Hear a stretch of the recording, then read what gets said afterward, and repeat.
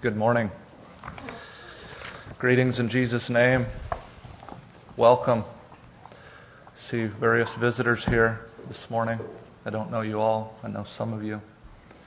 It's good to have you here this morning with us.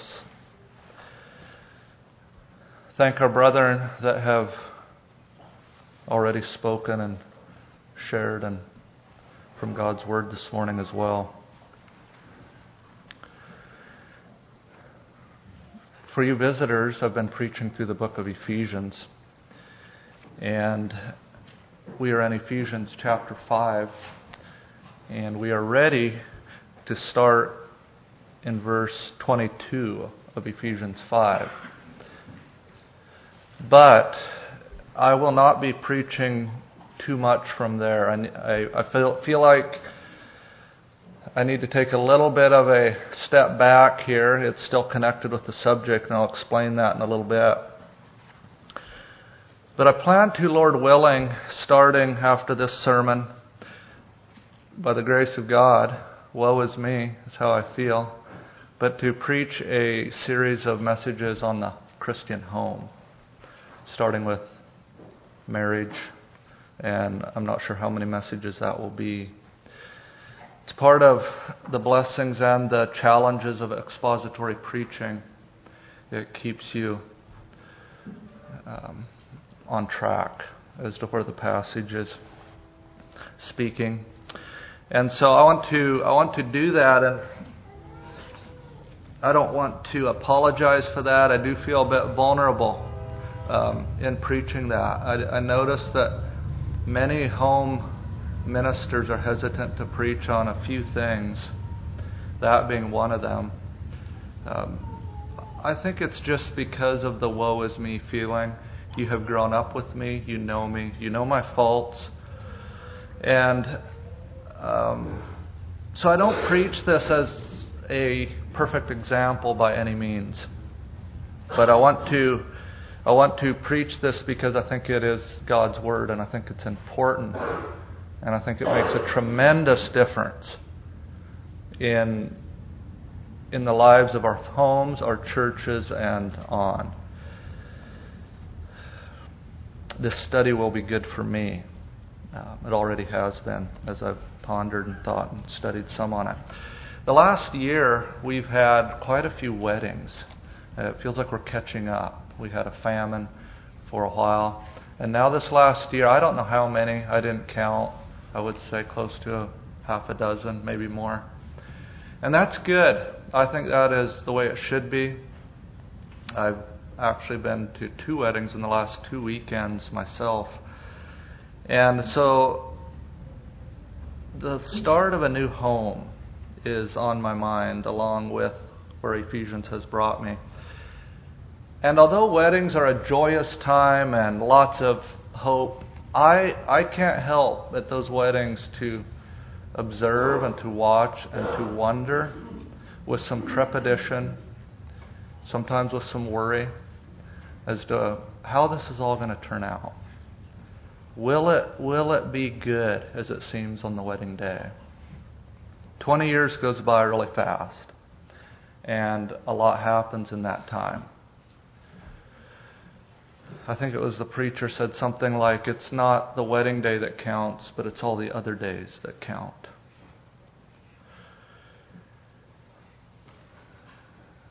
Will these young couples, and we have some here, be willing to do the hard work that it's going to take to have a godly home? Will they make it?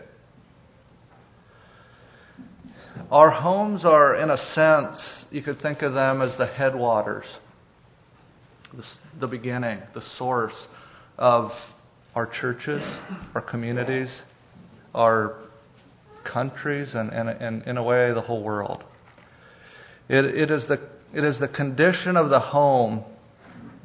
In the condition of the home, it of course affects everyone within that home very much. I think very deeply and in ways that we don't even know, the way that it shapes us, both for the good and for the bad. But of course, the results of that home are far more reaching than just the home unit itself.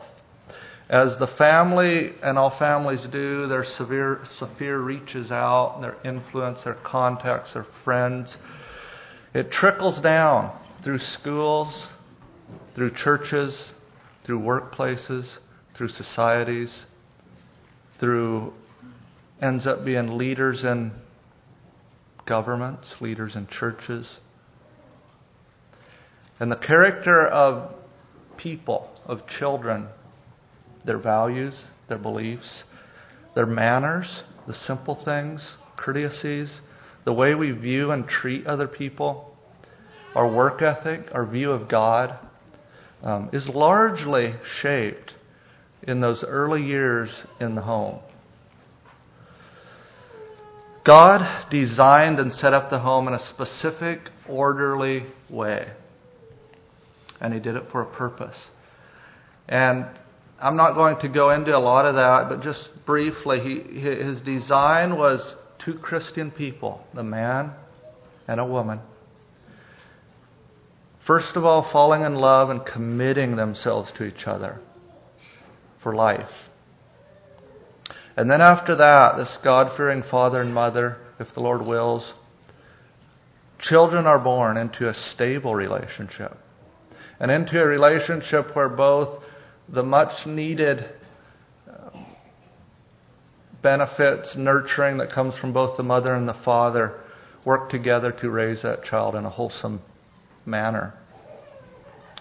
But unfortunately, much of our society is not that way. We know that. You don't have to look far. There's sinful and brokenness all around us. And many times it's all backwards. The children are born first. They're born out of a commitment. They're born out of a godly environment. Many children don't know who either their father or maybe their mother was. Just this last week I was in the post office in line, and a man in front of me, probably in his upper 20s or 30s, I think he was filling out an application for his passport. And I was just waiting. I didn't have anything else to do. I was just waiting on him. And I heard the lady trying to help him. And the one thing he said is she wanted to know what his mother's maiden name was. And he says, "I don't know what my mother's maiden name is.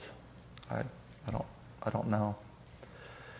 His stepmother's maiden name, he knew. She asked what his occupation was. Well, he's currently unemployed. And I don't know anything more about the man, but I just thought it's an example of a hurting man that who knows what his life story was, born into a broken home and probably a fair amount of dysfunctional life he's had. The foundations of our world are so much either built or destroyed by what starts in the home and what happens in the home. Most of us here have had the privilege to grow up in a relatively decent home. It varies, but for the most part, a Christian home. And that is a blessing, more than we can ever imagine. But before we pat ourselves on the back too much, I think we need to also realize that although often our homes, they look nice, they are nice in a lot of ways on the outside, are they always healthy? Is there always godly order in our homes? Yes, we don't have children out of wedlock. We stayed together for the most part. But what about behind the scenes? Hurting marriages are in our churches. Hurting marriages where a wife is drowning, overwhelmed, lonely, depressed. Fathers that feel disrespected and disillusioned and just mushing on through life. Hurting children that, it varies, maybe insecure or undisciplined and spoiled. emotionally neglected.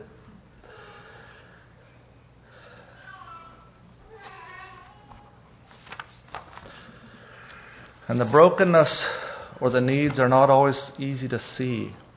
And in our society, we respect each other's space, we respect each other's privacy.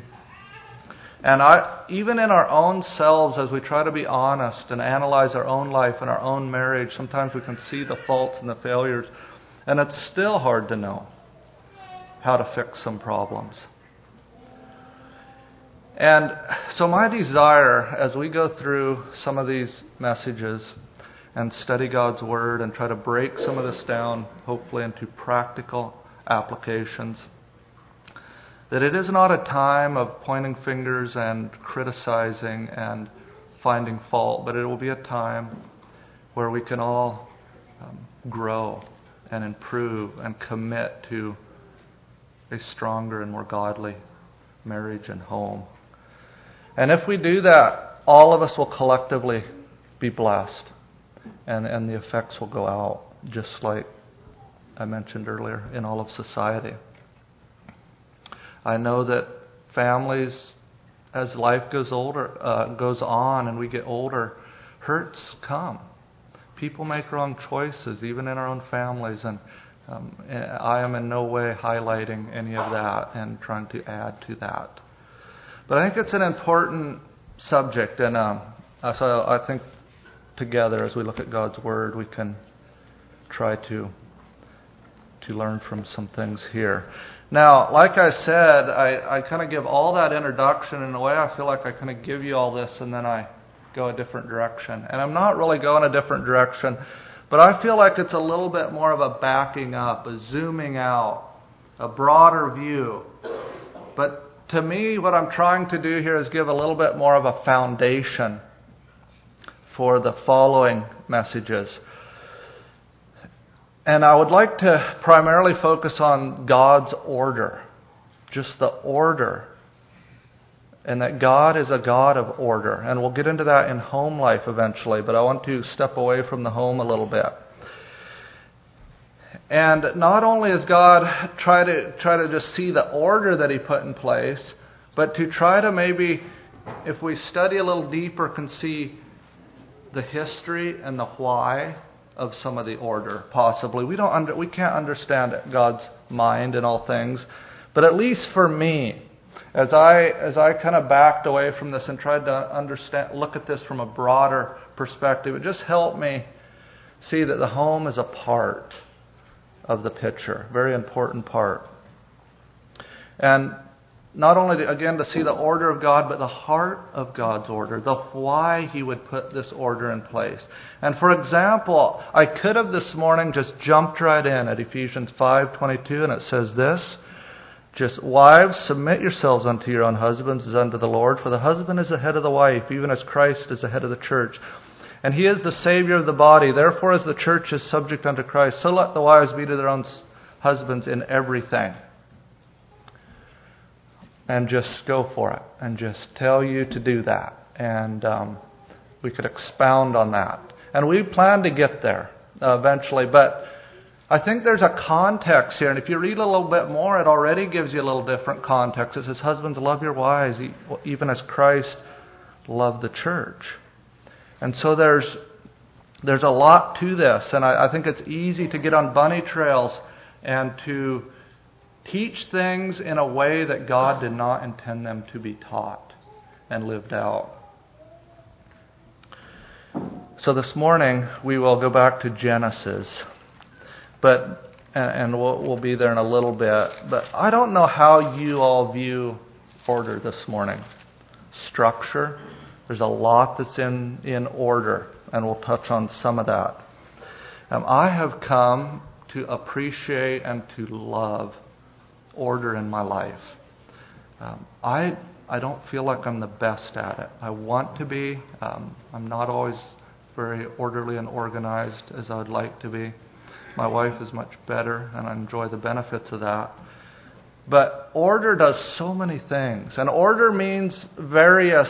We can use that word in different ways. So maybe I need to clarify that. But I think as we talk about order, we're talking about a couple different definitions at once. So I want to read to you a few meanings of order.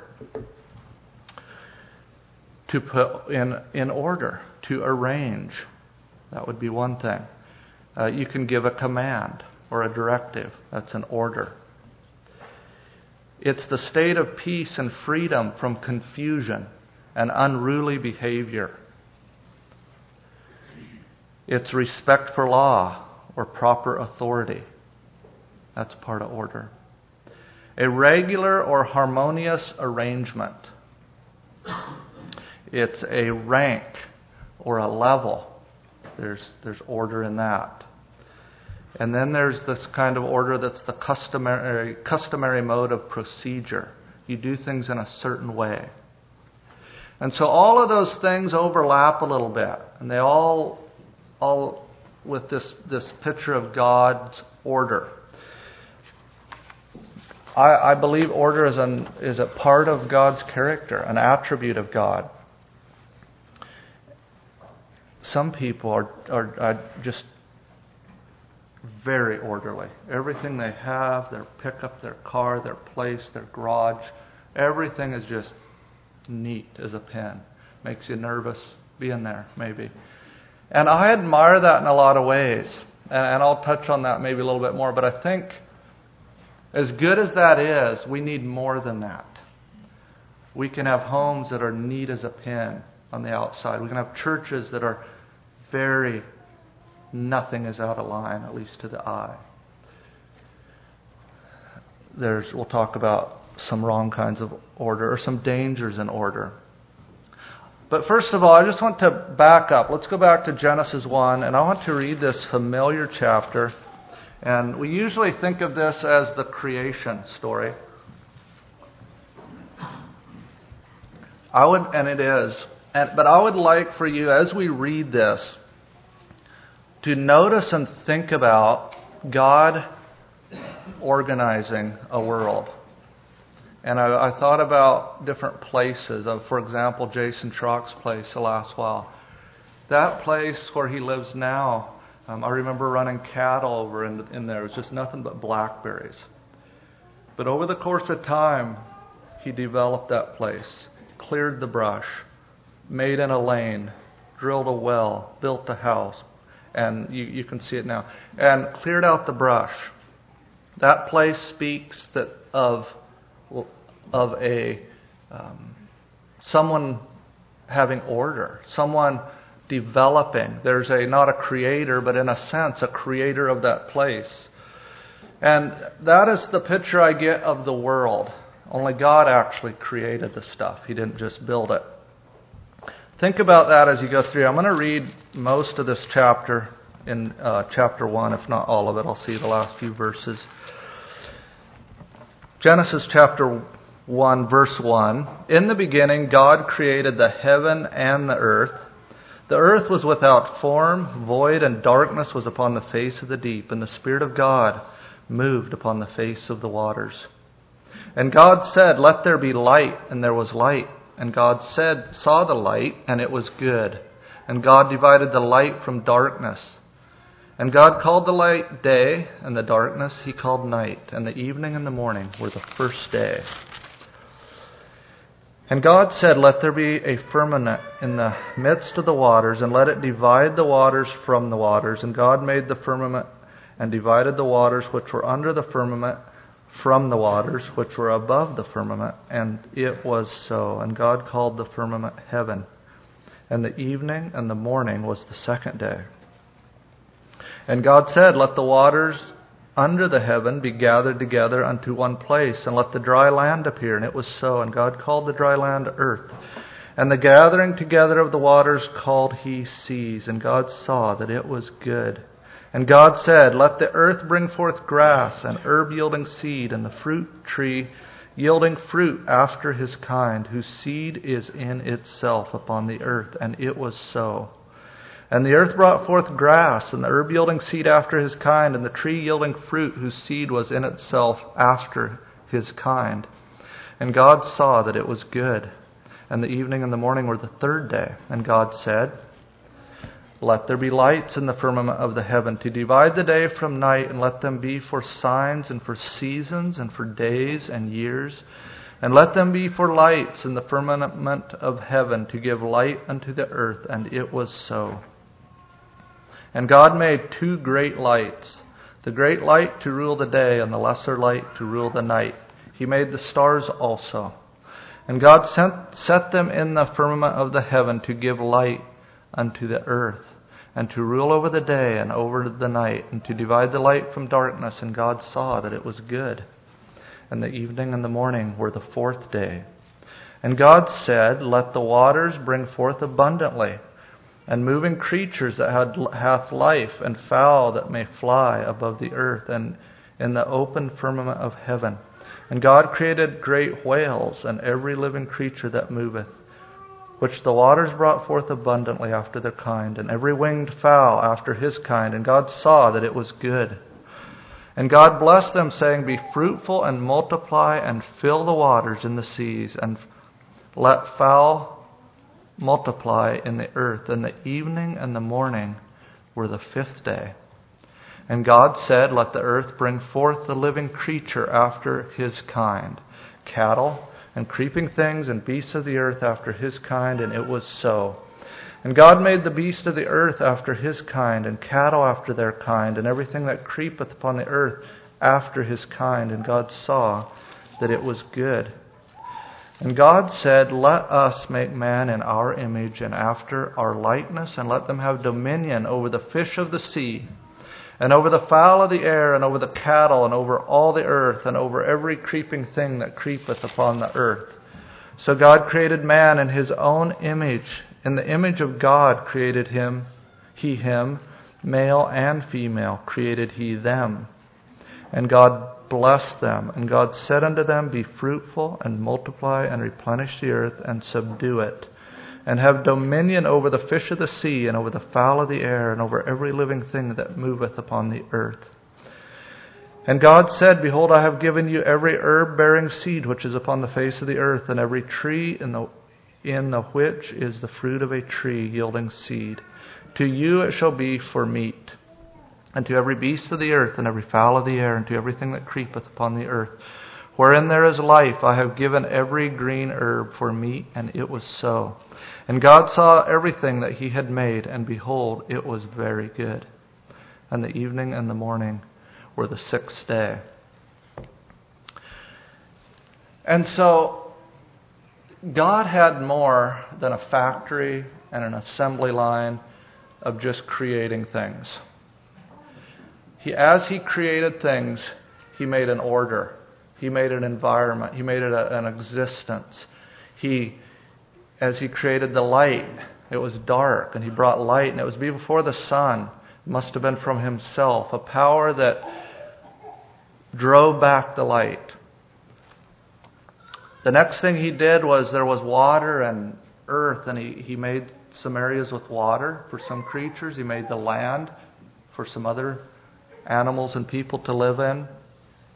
And you start to see an order just start to happen as he goes through this. Once the dry ground was made, he started planting trees and herbs. And the one thing that stood out to me, both with the fish and the trees and the animals, they all were predictable that they would reproduce after their kind. It wasn't just some random thing. They had seeds. They were all to be fruitful. They were all to replenish and continue the cycle of life. He created the sun then to rule the day, and the moon and the stars to rule the night. And he split a 24-hour day into day and night. And created all the creatures, the birds and the fish and the beasts. And then God created man and woman in their image, the image of God. And part of just touching on a little bit of that, I won't go into that too much at this point, but Adam and Eve were the glory of creation. And I think maybe in a sense, the creation was created for Adam and Eve, or they were the crowning jewel of creation. And they were in the image and the likeness of God. Someone that God could communicate with and fellowship with. And so as you think about the earth, and after that first week, there was an ecosystem that was in place where everything functioned. It was on time. It was predictable. The sun always rose in the east and went down in the west.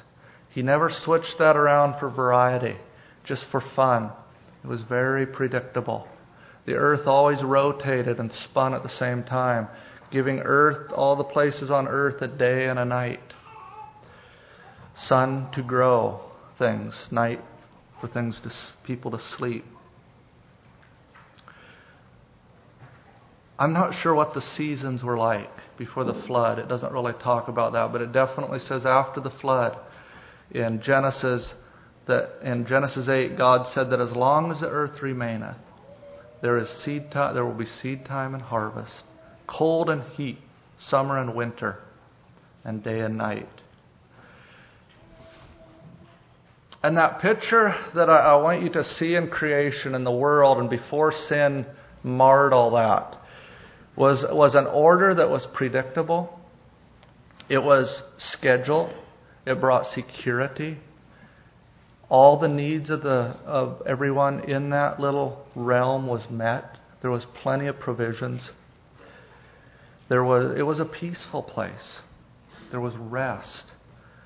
And maybe as important as anything in chapter 3, then we see that there was fellowship with God and connection with God between man as he came in the cool of the day. And he commanded Adam and Eve and Noah to go forth and multiply, be fruitful and replenish the earth. And I don't understand the heart of God in all this, but it seems like that this was for God's glory and His enjoyment to have an earth and a people that He could commune with. God's creation and His order,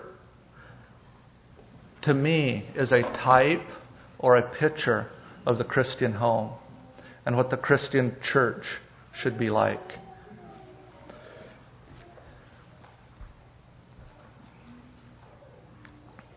The purpose of the Christian home, the purpose of the Christian church isn't just to avoid conflict.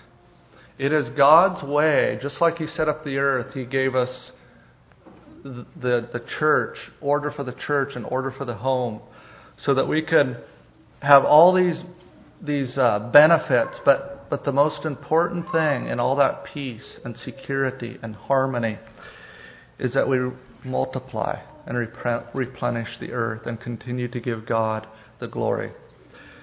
And that is the call of both the home and the church, both not just physically, but spiritually, to be a place, a haven, a Garden of Eden that is a place that God can be, God can fellowship, God can be a part of.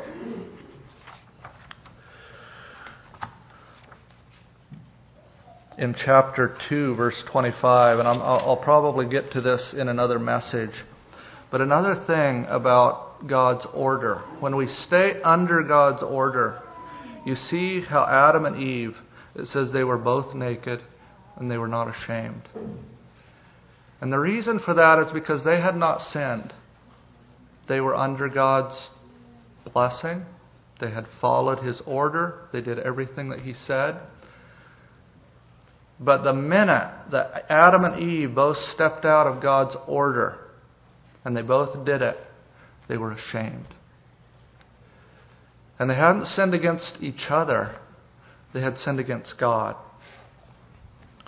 And yet they were ashamed and they hid. And there's a lot, I think, packed into that there.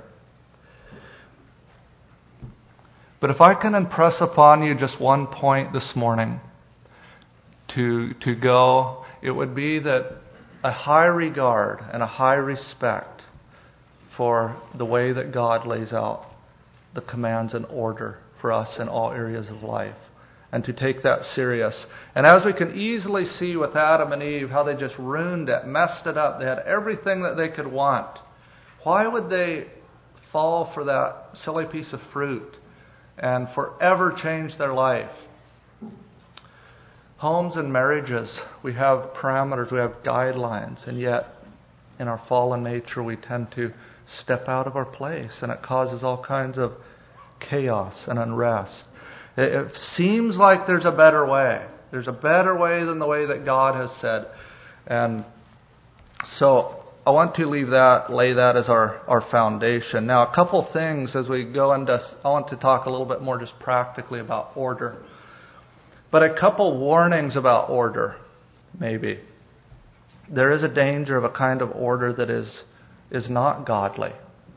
And we can just almost default to that. Some people with certain characters can. It is an order that is done in a cold, systematic,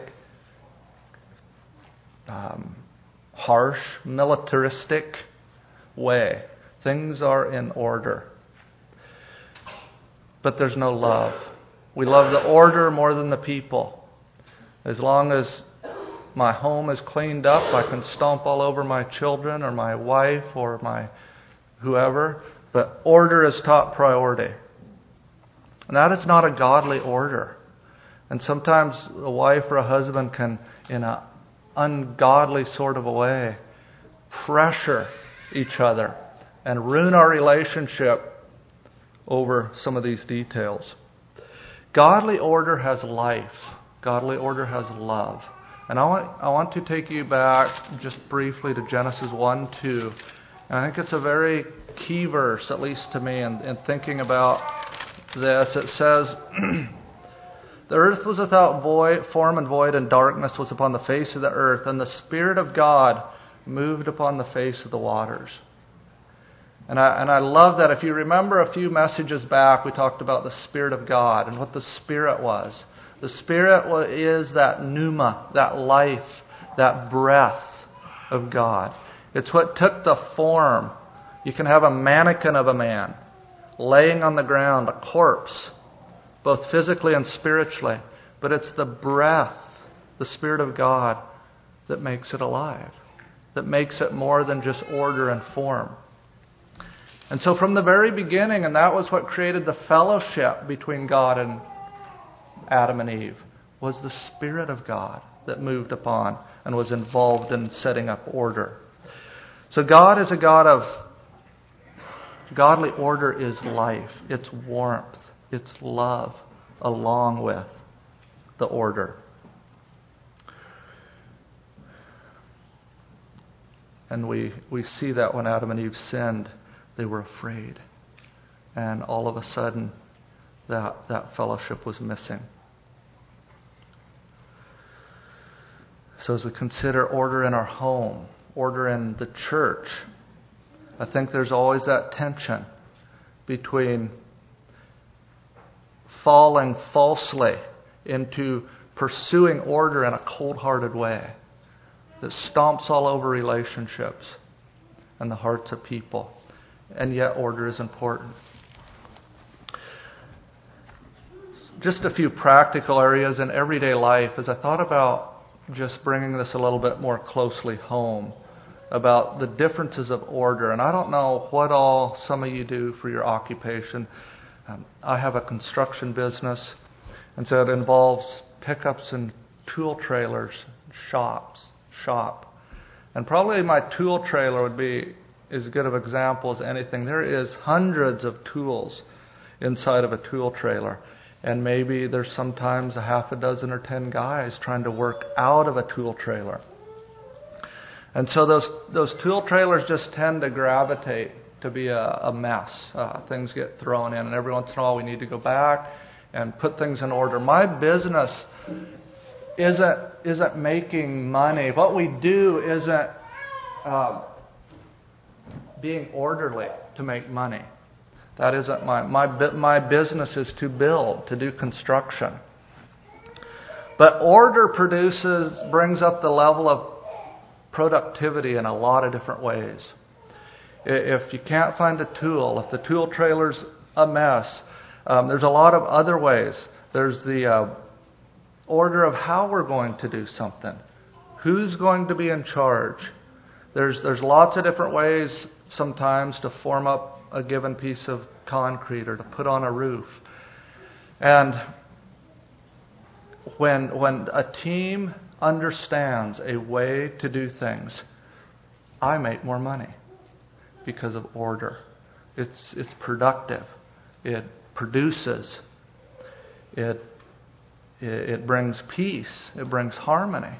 It eliminates frustrations.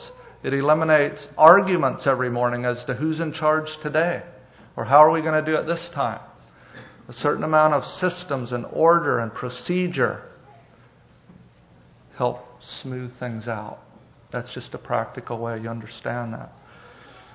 In schools, very important. You have a whole bunch of energetic children that just, if they aren't kept in order, it's just chaotic and loud and all different directions.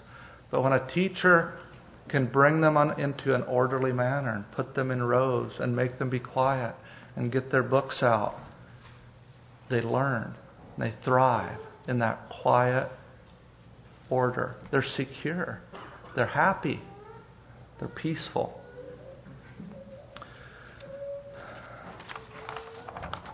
There's order in government. Order, you watched, many of you I'm sure heard, watched, seen about the defund the police movement in the last year or two.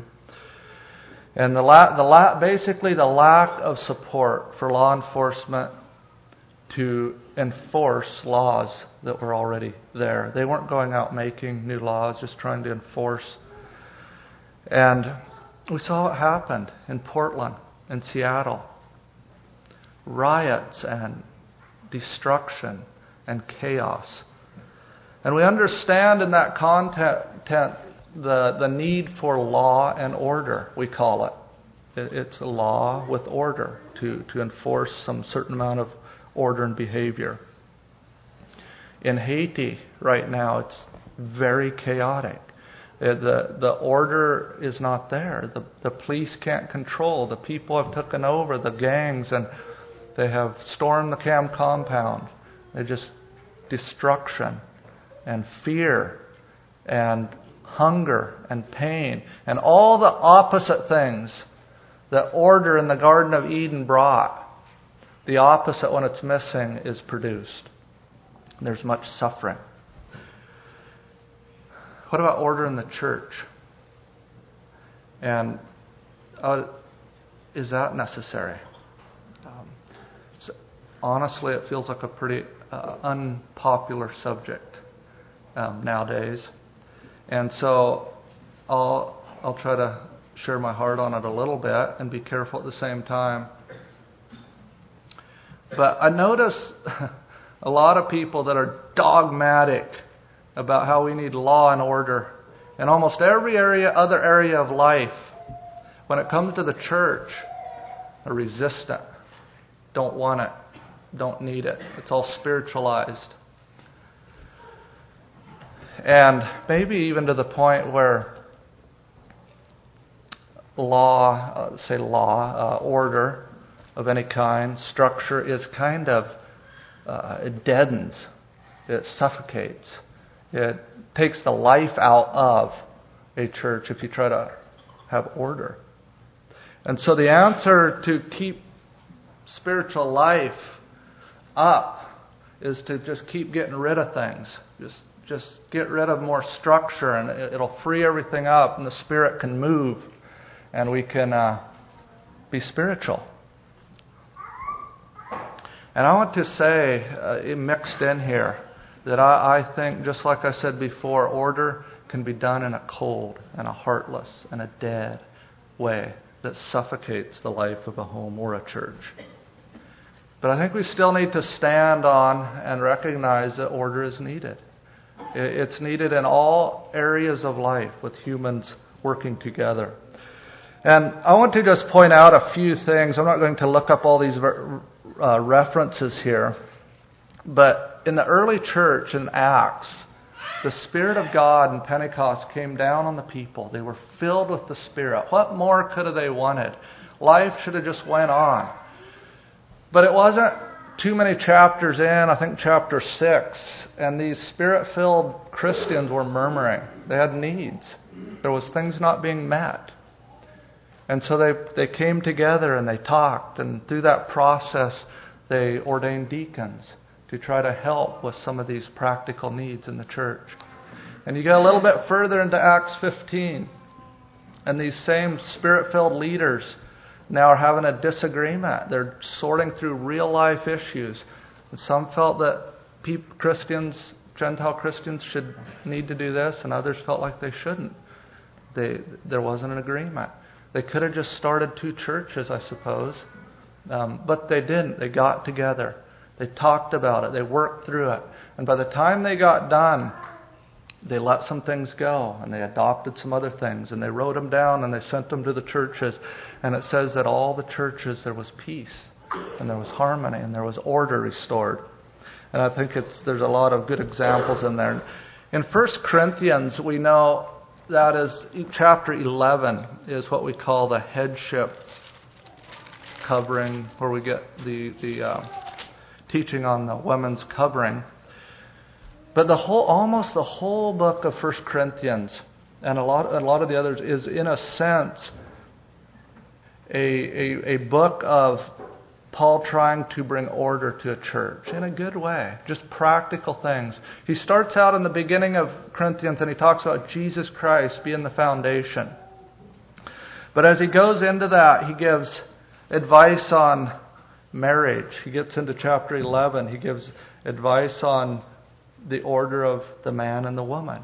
He gives advice in chapter 11 on order in the church and the different parts of the body.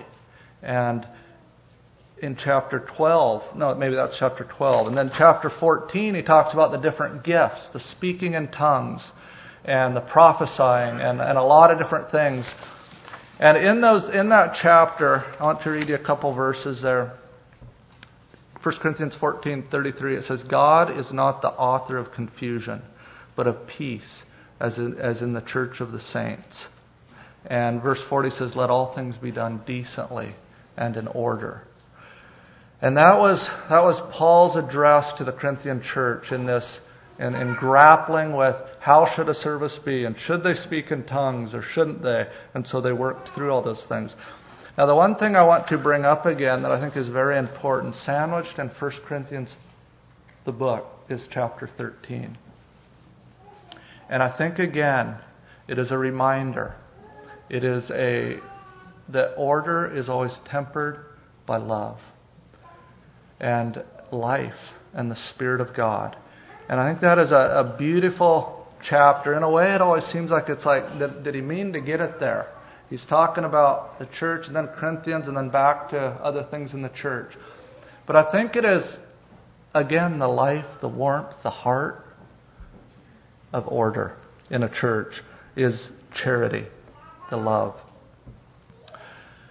Now, one other subject that ties in almost to all aspects of order that I talked about, whether we're talking the home, the school, church, businesses, any order, group of people, is the thorny subject of authority. And I want to mention a little bit about authority here this morning, because it is I didn't make it up, God did. It's from the very beginning. Adam and Eve was put in charge of the garden. There needed to be some kind of looking after, an authority.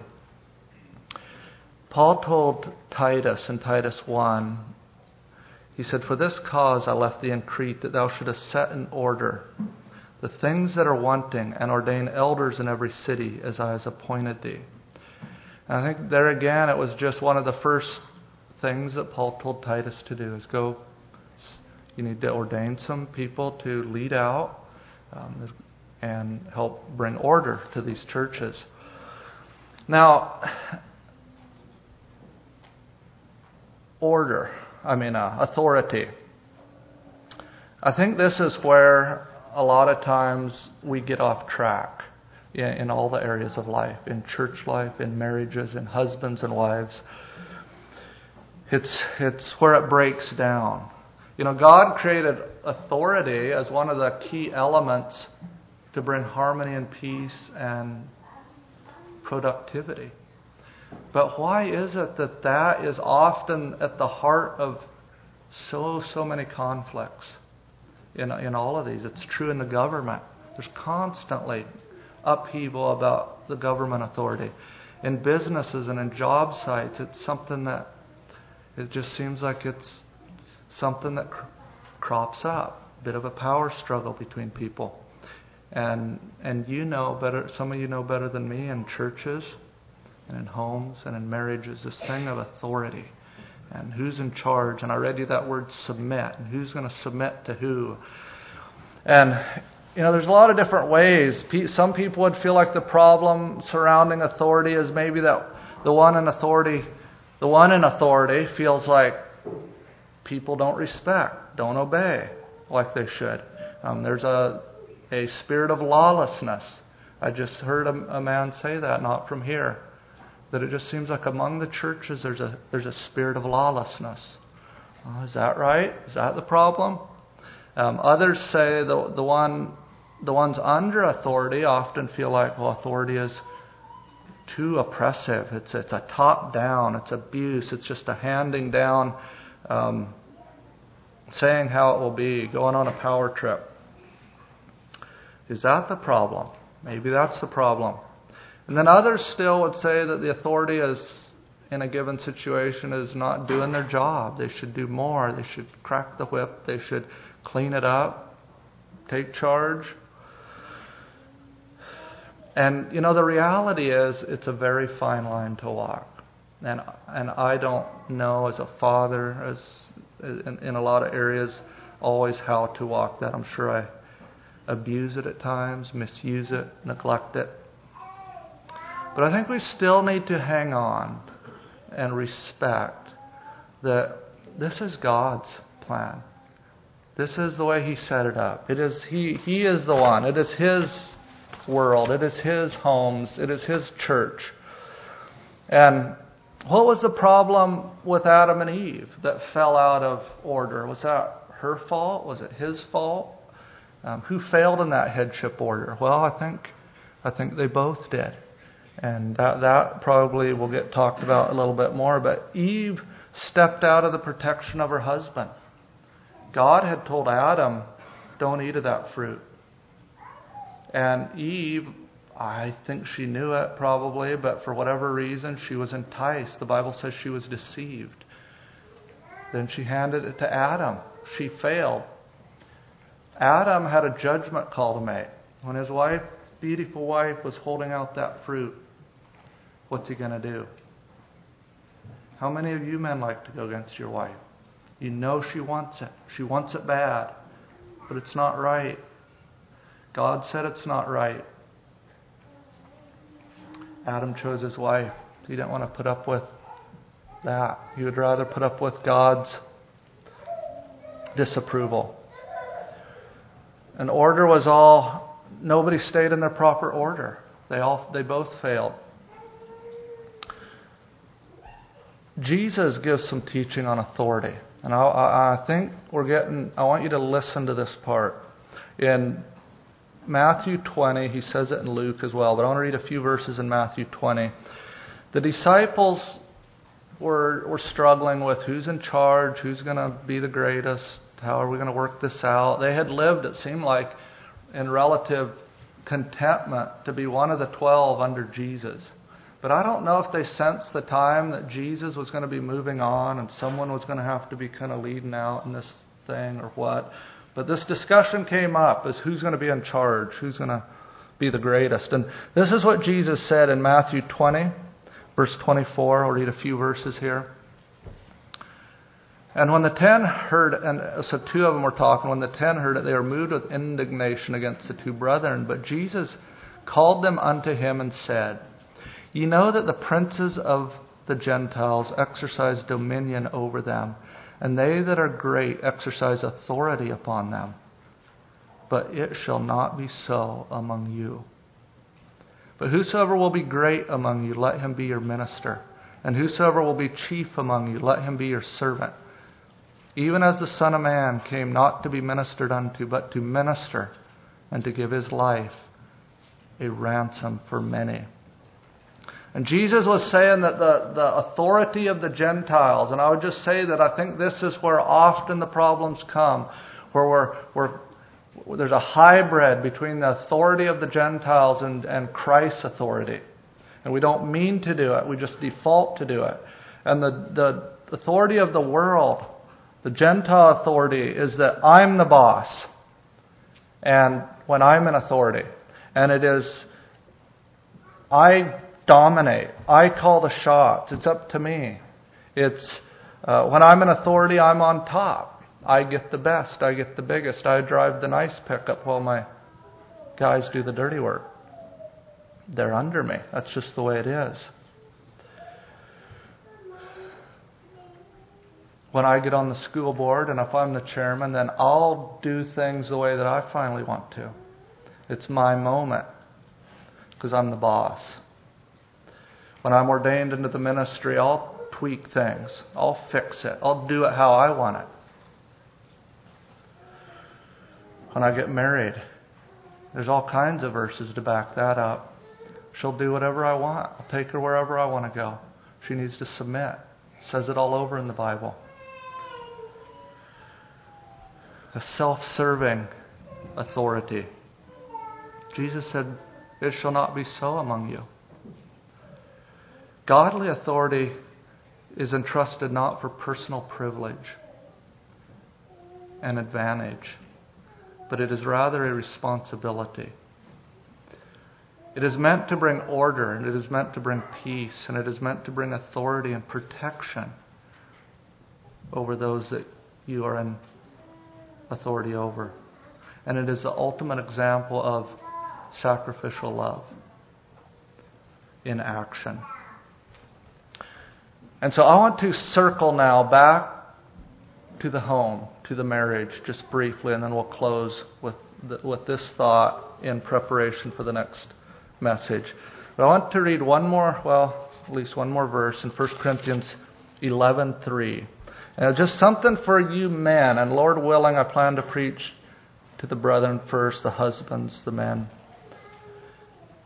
In 1 Corinthians 11, we think of this as a chapter for our wives. They are to cover their heads, they're to submit, they're to be under proper authority, which all that is true. But let's read verse 3, and I want us to think about this. It says, "But I would have you know that the head of every man is Christ, and the head of the woman is man, and the head of Christ is God." And we could say it this way. I think this is what the Bible is saying. You can tell me if you think it's wrong. But as God the Father is over His Son Jesus Christ, you think about that relationship.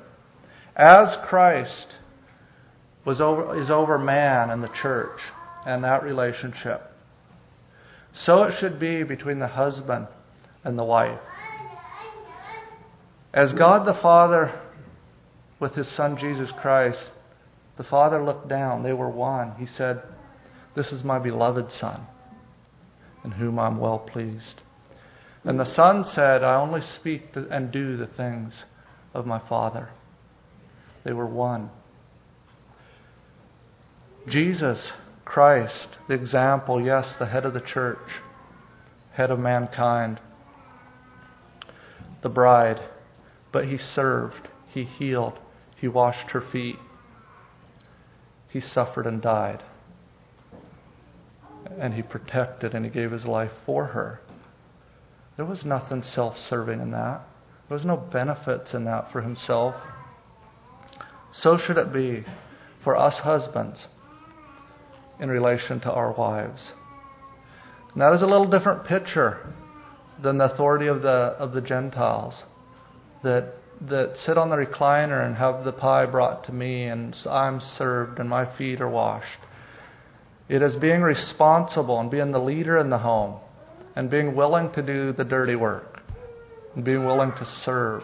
The great, if you're going to be great, you will serve. And yes, I am not, and we will get to that, Lord willing, there is still authority. There is still the matter of submission. There's all those things that need to be worked out. But I think it is so important that we get that foundational premise correct before we can make all these other applications. And it starts with us men, I believe, first. To have a godly home, we by far lead out in that responsibility.